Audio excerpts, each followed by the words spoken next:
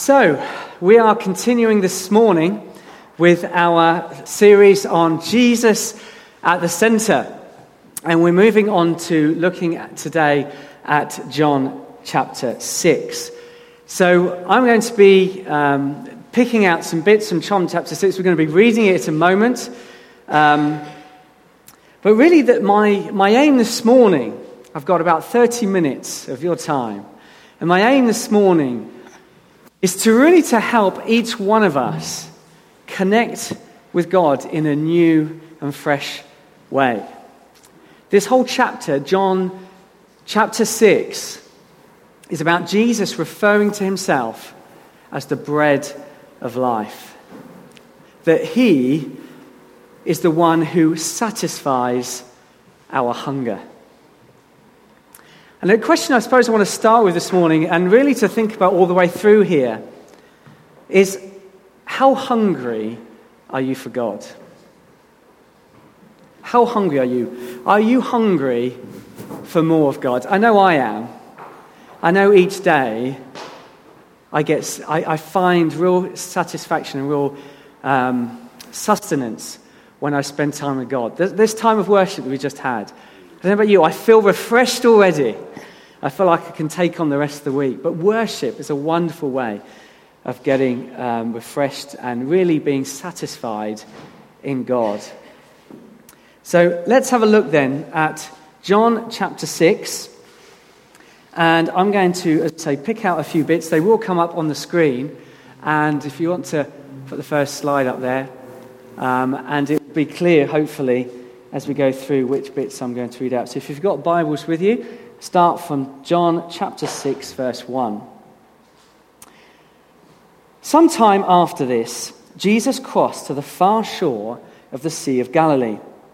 That is, the Sea of Tiberias.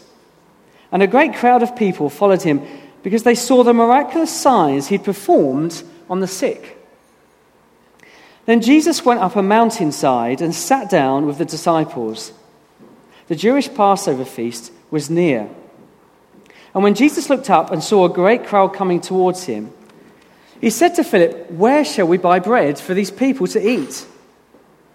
He asked this only to test him, for he already had in mind what he was going to do.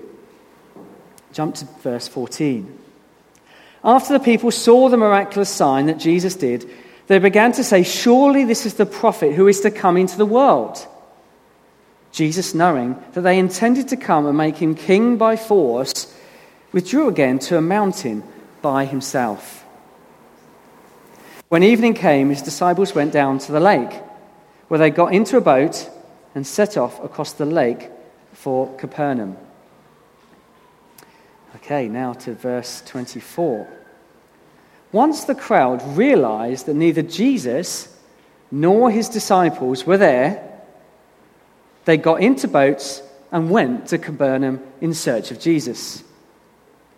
When they found him on the other side of the lake, they asked him, "Rabbi, when did you get here?" It always makes me laugh when you see things like that, because you think of 5,000, well, more than 5,000 people going to this place, and then they ask a question. Which one of them asked that question, I wonder, but there we go. Jesus answered this. He said, "I tell you the truth, you are looking for me, not because you saw miraculous signs, but because you ate the loaves and had your fill. Do not work for food that spoils, but for food that endures to eternal life, which the Son of Man will give you. On him, God the Father has placed his seal of approval." And then they asked him, "What must we do to do the work that God requires?" And Jesus answered, "The work of God is this, to believe in the one he has sent." And so they asked him, "What miraculous signs then will you give that we may see it and believe you? What will you do?" "Our forefathers ate manna in the desert, as it is written, he gave them bread from heaven to eat." And Jesus said to them, "I tell you the truth, it's not Moses who has given you the bread from heaven, but it is my Father who gives you the true bread from heaven. For the bread of God is he who comes down from heaven and gives life to the world." "Sir," they said, "from now on, give us this bread." And then Jesus declared, "I am the bread of life. He who comes to me will never go hungry, and he who believes in me will never be thirsty. But as I told you, you have seen me, and still you do not believe." Verse 40. "For my Father's will is that everyone who looks to the Son and believes in him shall have eternal life, and I will raise him up at the last day." At this, the Jews began to grumble about him because he said, "I am the bread that came down from heaven." They said, "Is this not Jesus, the son of Joseph, whose father and mother we know? How can he say, 'I came down from heaven'?" And then down to 47. "Very truly, I tell you, he who believes has everlasting life. I am the bread of life. Your forefathers ate the manna in the desert, yet they died. But here is the bread that comes down from heaven, which a man may eat and not die. I am the living bread that came down from heaven. If anyone eats of this bread, he will live forever. This bread is my flesh, which I give for the life of the world." And the Jews began to argue sharply among themselves, "How can this man give us his flesh to eat?" And Jesus said to them, "I tell you the truth, unless you can eat the flesh of the Son of Man and drink his blood, you have no life in you. Whoever eats my flesh, drinks my blood, has eternal life, and I will raise him up at the last day." And then verse 60, on hearing it, many of his disciples said, "This is hard teaching. Who can accept it?" And then from this time, many of his disciples turned back and no longer followed him. I'm just going to pray.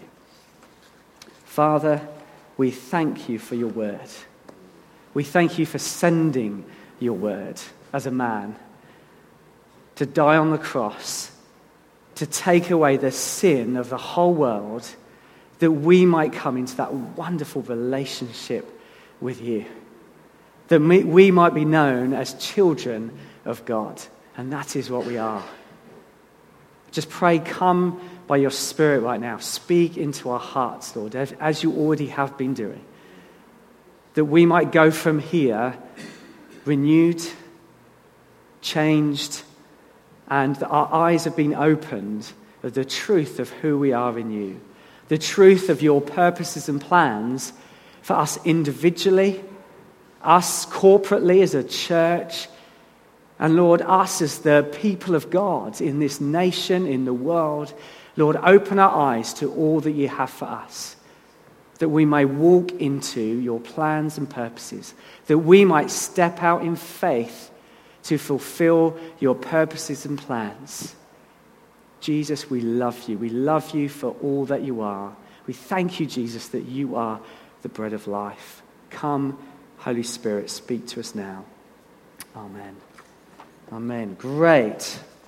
Okay, so this particular passage, John chapter 6, as it says in verse 1, it happens sometime after Jesus performs. We heard last week about Jesus performed the miracle and the healing at the pool of Bethesda, when Jesus heals a man who's been crippled, who can't walk, and he's been in that condition for 38 years, and Jesus heals him, he gets up and walks.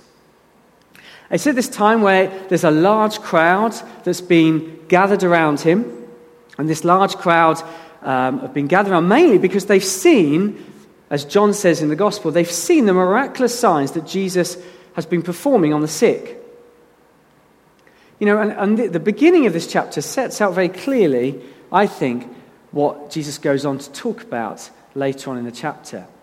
These crowds were really impressed with what they saw Jesus doing. They loved seeing these miracles. So, this large crowd was following Jesus, we see at the beginning of John here, mainly because of what they saw Jesus doing. Now, I just want to set the scene a little bit practically of where this took place. So, here we have the Sea of Galilee.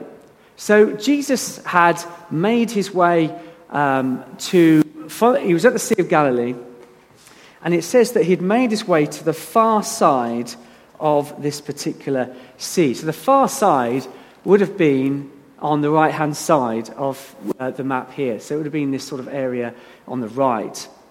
And the reason he went there was to really get a bit of space, because he was, like Jesus, he was human. He got tired, and he was retreating to get away, to get a bit of space with his disciples. It come just after, it says in Matthew and one of the other Gospels, Mark, that Jesus, it just said that John the Baptist had just been beheaded. So he was wanting to get a bit of space, get away from the people, to get somewhere which was quiet. And the area was, as I say, to the right, to Bethesda, just to the right of there. And it was a place where he was wanting to get away. Now, obviously, the crowds were following him. And as he was sitting on the mountainsides with his disciples, he saw the crowds coming towards him. Now, it says it's the feeding of the 5,000. Now, a lot of you may know already that 5,000, that actually represented the men.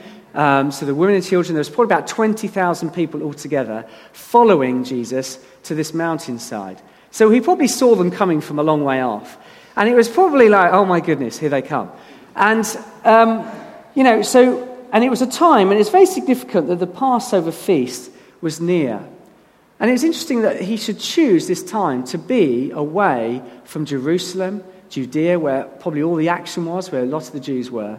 But a lot of these Jews had chosen to follow him to this mountainside. So the area is known as the Golan Heights today. And so there were several mountain ranges on the right-hand side of the lake here. So as you can see, the Sea of Galilee isn't that big. I mean, 7 miles. It's very easy to see from one side to the other. So it's not a big sea. It's probably more like a lake. And now, let's have a look here. So what I wanted to highlight here, that there is much more going on than the feeding of the 5,000 in this particular passage. Now, it was interesting as I was looking at this passage, because I've always known the feeding of 5,000 to be a wonderful story. I mean, it is, isn't it? It's a wonderful miracle of Jesus feeding 20,000 people. But actually, when John wrote this particular chapter, he was wanting us to get a hold of something far greater, in that these followers that were following Jesus were following him to have their fill, but actually John was wanting us to get a hold of the fact that Jesus was in fact the fill that they were needing and needing to look for. So I want us to spend some time this morning getting into the hearts and minds of these 20,000 people who were following Jesus to this hillside. Now, Jesus knows full well that they're not coming because they understand, with this whole series, that Jesus is at the center. They're not coming for that reason. They're not coming because Jesus is, this wonderful turning point in the history of mankind. They don't have an understanding that he is this sacrifice for their sin. But even with that, Jesus knowing their hearts, he doesn't turn them away.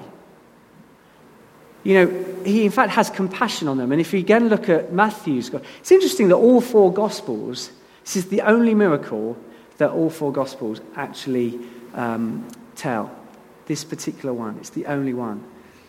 And it's interesting that, and Matthew gives a lot more detail, where he says as well that, that Jesus spent quite a bit of time healing the sick of those that come, of these 20,000. Jesus, he was exhausted and tired. He was perhaps feeling, the loss of John, and yet he still had an open hand, an open heart to all those who were coming to him. Now, these people coming, they were coming in the first instance because they knew that Jesus made people well. Jesus healed people, as he does today. And also, as they discover with this wonderful miracle, that Jesus can conjure up a meal and feed lots of people.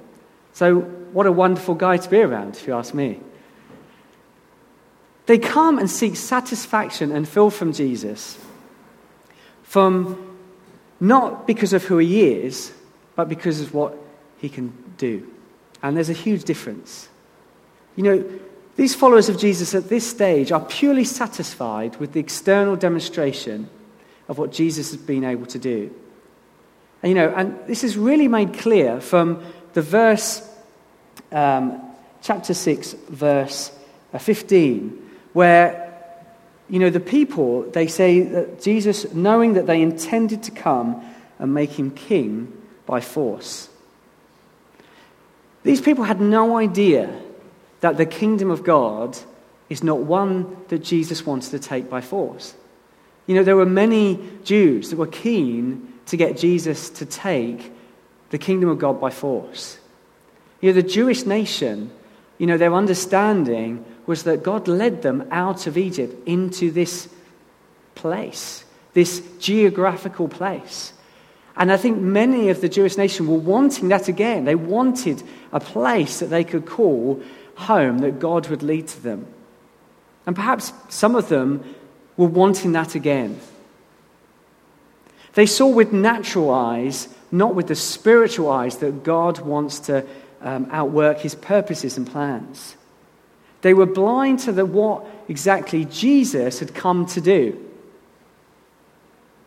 So I just want to spend a moment thinking about, actually, who are these people? Who are these people? Who are these 20,000 people that have opted to follow Jesus to this place? Well, to be fair, the Bible isn't that clear of who they are. But we can, from what has already happened, we can sort of get some idea who they were. Well, they were pretty much all, I would say, definitely Jews. There may have been a few Samaritans because many believed in Jesus at the well. Perhaps some were from neighbouring towns and villages. But when we look at this account in Matthew intimates that they could go there to buy food rather than go home and cook for themselves. So that would perhaps intimate that they came from further away. Some may have been Judeans, and Jesus had been to Jerusalem, as we knew, and Judea was the other side of the Sea of Galilee and a bit further down from the map on the left. Jesus had performed miracles there, and so many would have been impressed by what they saw. And they would have seen this dynamic Jewish leader and thought, my word, this is somebody we should follow. John tells us that, that many of the Galileans would have seen all that he'd done in Jerusalem. So there may have been many from Galilee that were part of this 20,000. So they were probably from a lot of the areas all around the Sea of Galilee. But what we definitely do know about these followers is that they would have left their homes to be with Jesus. They would have left where they were living to listen and hear this man who demonstrated power and authority. There was something different about this man Jesus that cannot be denied.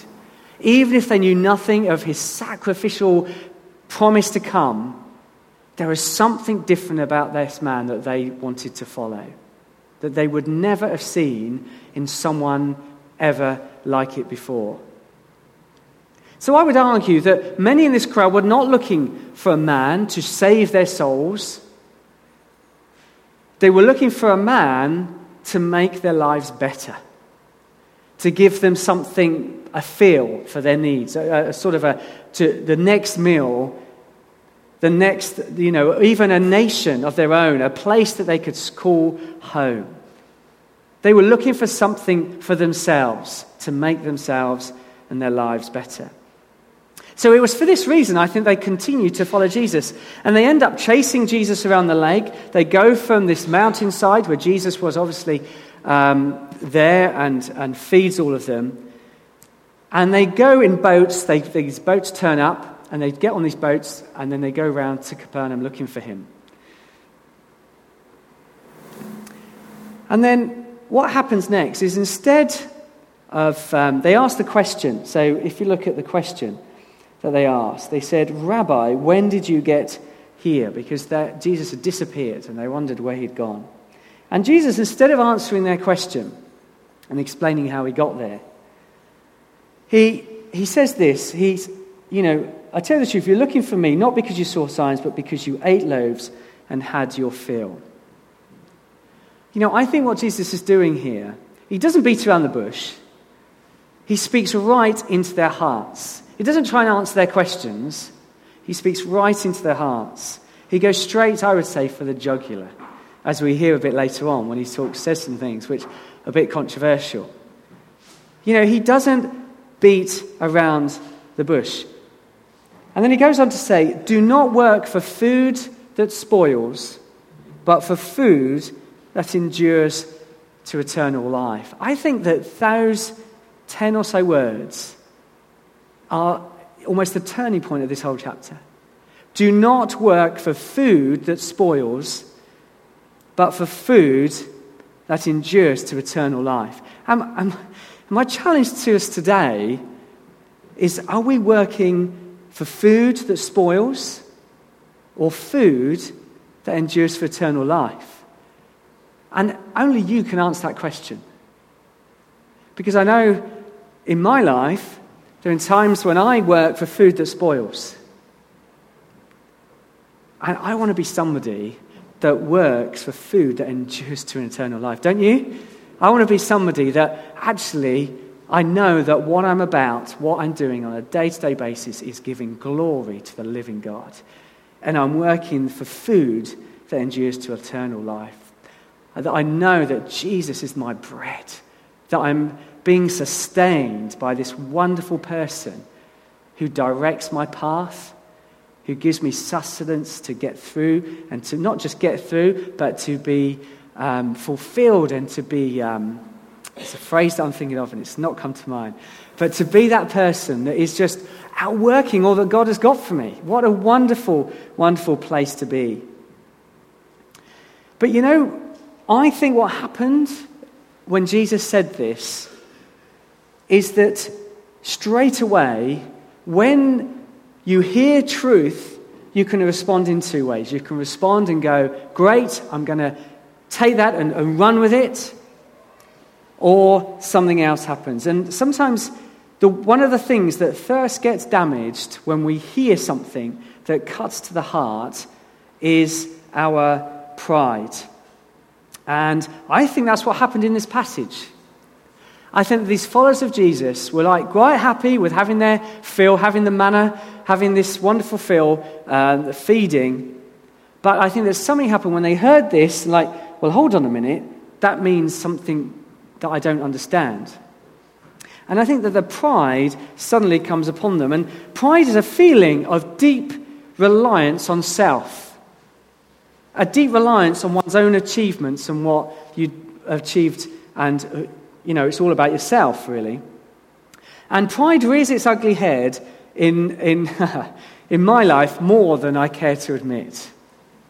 I'm sure there are moments I would say every day, probably every day, that I would say that pride gets hold of me and I'm like, okay, I need to just step back here and humbly just take on board either what someone's saying or, a situation that I'm trying to either control or to make happen.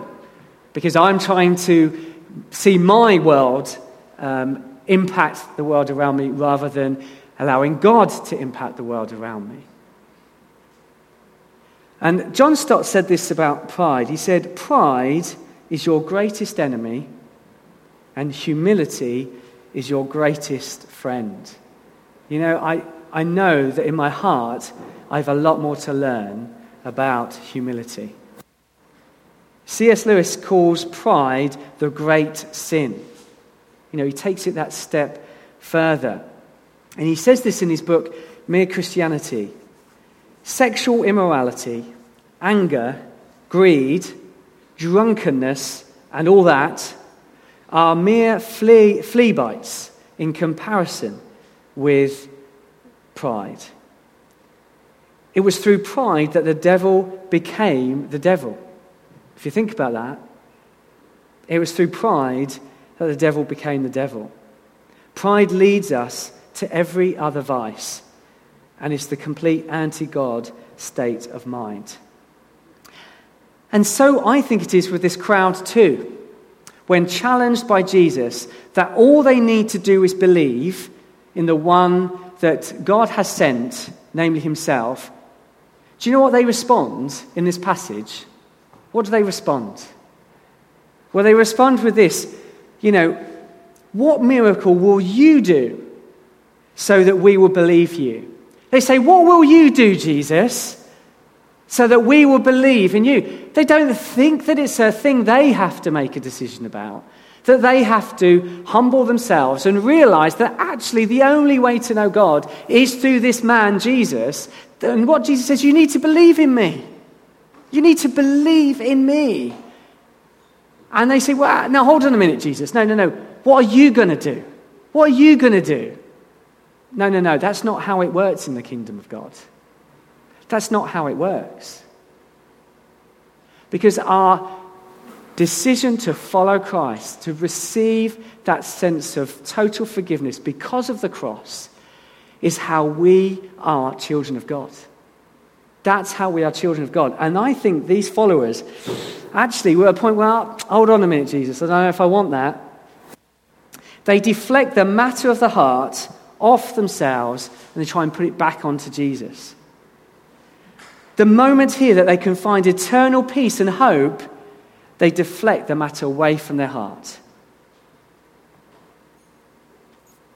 Now, for the rest of this chapter, John gives us this wonderful narrative of Jesus declaring that he is indeed the bread of life, that he is the Son of God, and whoever believes in him shall have eternal life. Now,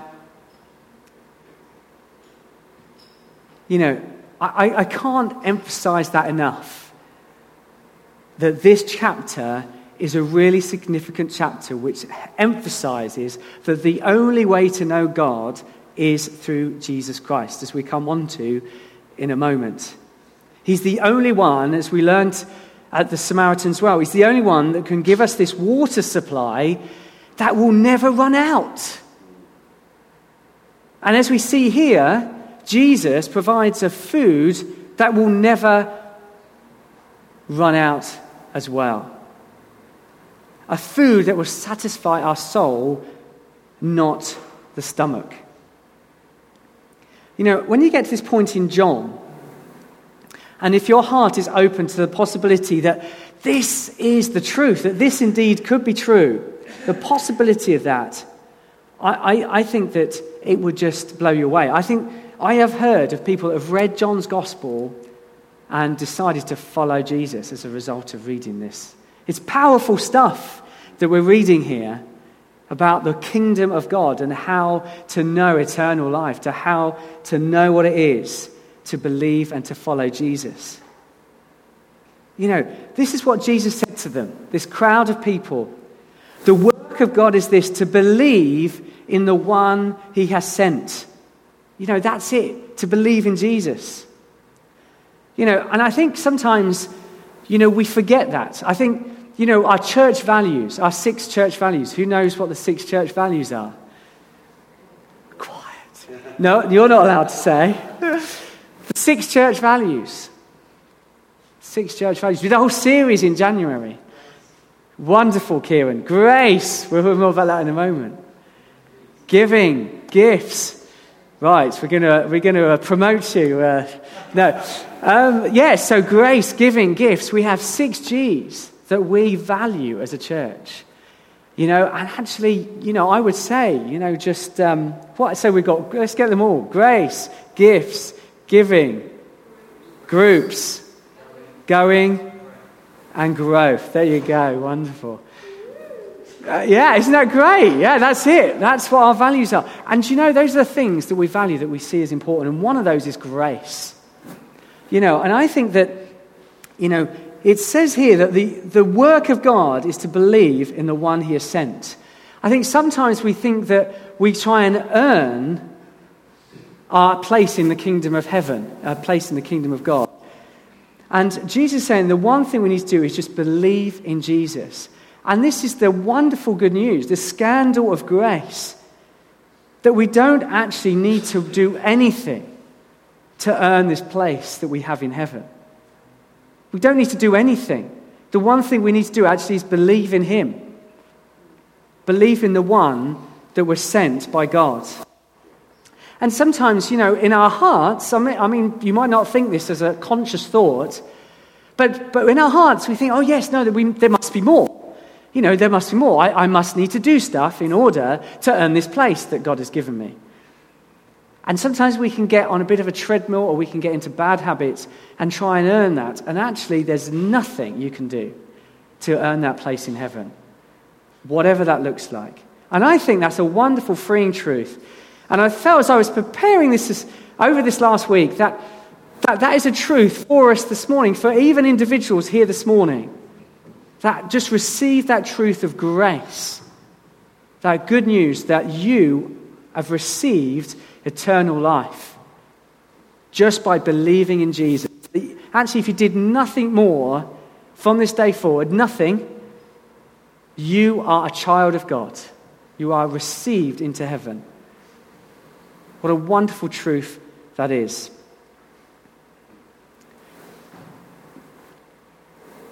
So, as we go through the chapter, the crowd then compares Jesus with Moses. And, again, just in their minds, they're trying to fit in their minds of who this man is. So they compare him with Moses. And so some of them may perhaps think of him as another prophet come to lead them. As Moses led God's people through the desert. And if you know that story, God provided for God's people every day by this food coming from heaven. And it was a real provision of God.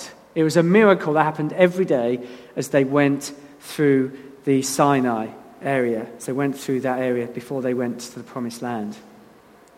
And many of the people that were following Jesus at this point thought, well, actually, wouldn't it be great if this happens again? That this man is sent by God and he's going to lead us into our wonderful promises of God. But this wasn't God's plan. The miracle of the feeding of 5,000 was to point the crowds not to finding their fill and their satisfaction physically, but in finding their fill spiritually. I found this wonderful quote from John Piper, who's a wonderful man to quote because he comes out with some absolute gems. But he said this: Jesus came into the world not to give bread, but to be bread. Jesus is bread. So here we come on to this last bit I wanted to cover, which, again, in some ways we see parallels to the Samaritan woman at the well, where the Samaritan woman says, "Sir, give me this water so I won't go thirsty." And the crowd here say, "Sir, from now on, give us this bread." So they've got some understanding that Jesus is referring to a bread that isn't just going to satisfy their stomachs. But what happens is that unlike the Samaritan woman, whose heart was open to receive the truth, so she responded to Jesus when he told her that about where she can get the water from. These followers, as we see, began to grumble in verse 43. Stop grumbling among yourselves. And also, now let's leave it there. 41. At this time, the Jews began to grumble about him because he said, "I am the bread that came down from heaven." These guys, they didn't like what Jesus was saying. I mean, grumbling is not a good thing. And their hearts are being challenged because Jesus was saying something that was actually quite controversial and still controversial today. People don't want to know about a man who can give them eternal life. Yet if hearts are open, people will receive this truth, that Jesus is indeed the way to know God. So they began to grumble. They didn't like what he said. Jesus cuts to the heart And then he talks of this. He says this: those who believe in me will eat my flesh and drink my blood. Whew. An interesting thing to say to a group of people. I'm not sure you're going to make many friends by saying that sort of statement. Now, as Christians today, our minds probably are taken to the Last Supper, and how Jesus was with his disciples, the very last Passover meal. And again, the reference here that this was near the Passover is very significant. At the last part, Jesus' last meal, they broke bread and he shared it with his disciples. And they had the wine and he said, "Drink this in remembrance of me." There was something very symbolic about this act that Jesus was explaining to these disciples. We can almost attach, in some ways, the similarities of this to when Jesus talks about, "I will destroy the temple. The temple will be destroyed and I will rebuild it in 3 days." I mean, the sort of metaphoric way that Jesus is talking about who he is, and just the symbolic reference to his body and blood being shed and broken, is very powerful. Very powerful. In this context, though, these followers, they predate the Last Supper. They obviously, that hasn't happened yet. They're following a man who think they're going to get the next meal from him. I read, as I was preparing for this, that for Jesus to say that I am the living bread that came down from heaven, to these Jewish followers was impenetrable at best and blatantly offensive at worst. It's pretty hardcore stuff that Jesus was saying to this 20,000 people. There were many times Jesus had to escape for his life because of some of the things that he was saying. It was pretty strong stuff. We're talking about here, he was radical with the message of the kingdom of God. I don't know about you, but that's challenging for me. How radical am I when it comes to speaking about the kingdom of God? And that's just when he says, "I'm the living bread." That's it. I'm the living bread. Oh my goodness me. But then Jesus to add, "You have to eat my flesh and drink my blood."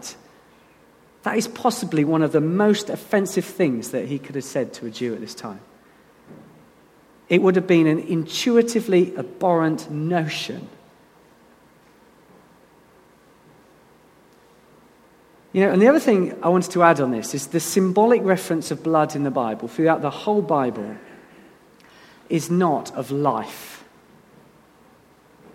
So Jewish followers, some of the Jewish followers who would have known the scripture, would have known the significance of blood throughout the scripture, was it's not one of life, it's one of violent death, and often relates to sacrificial end. Now, obviously now we can make sense of that, because Jesus died on the cross and rose again. But for them, it's like, what is this guy talking about?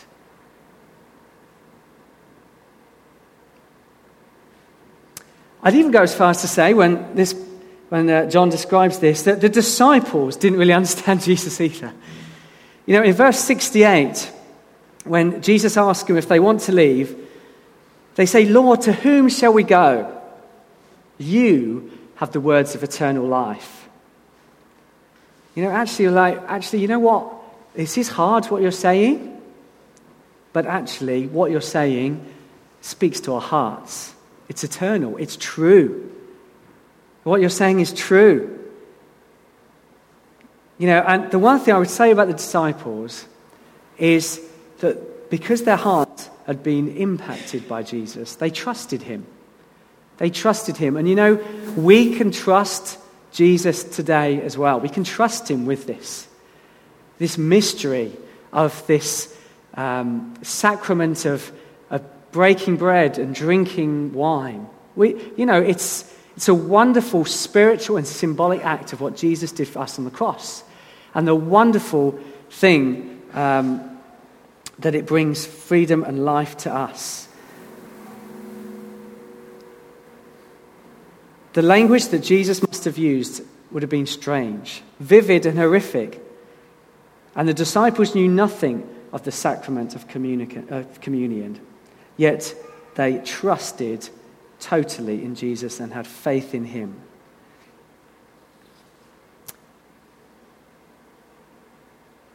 Wonderful.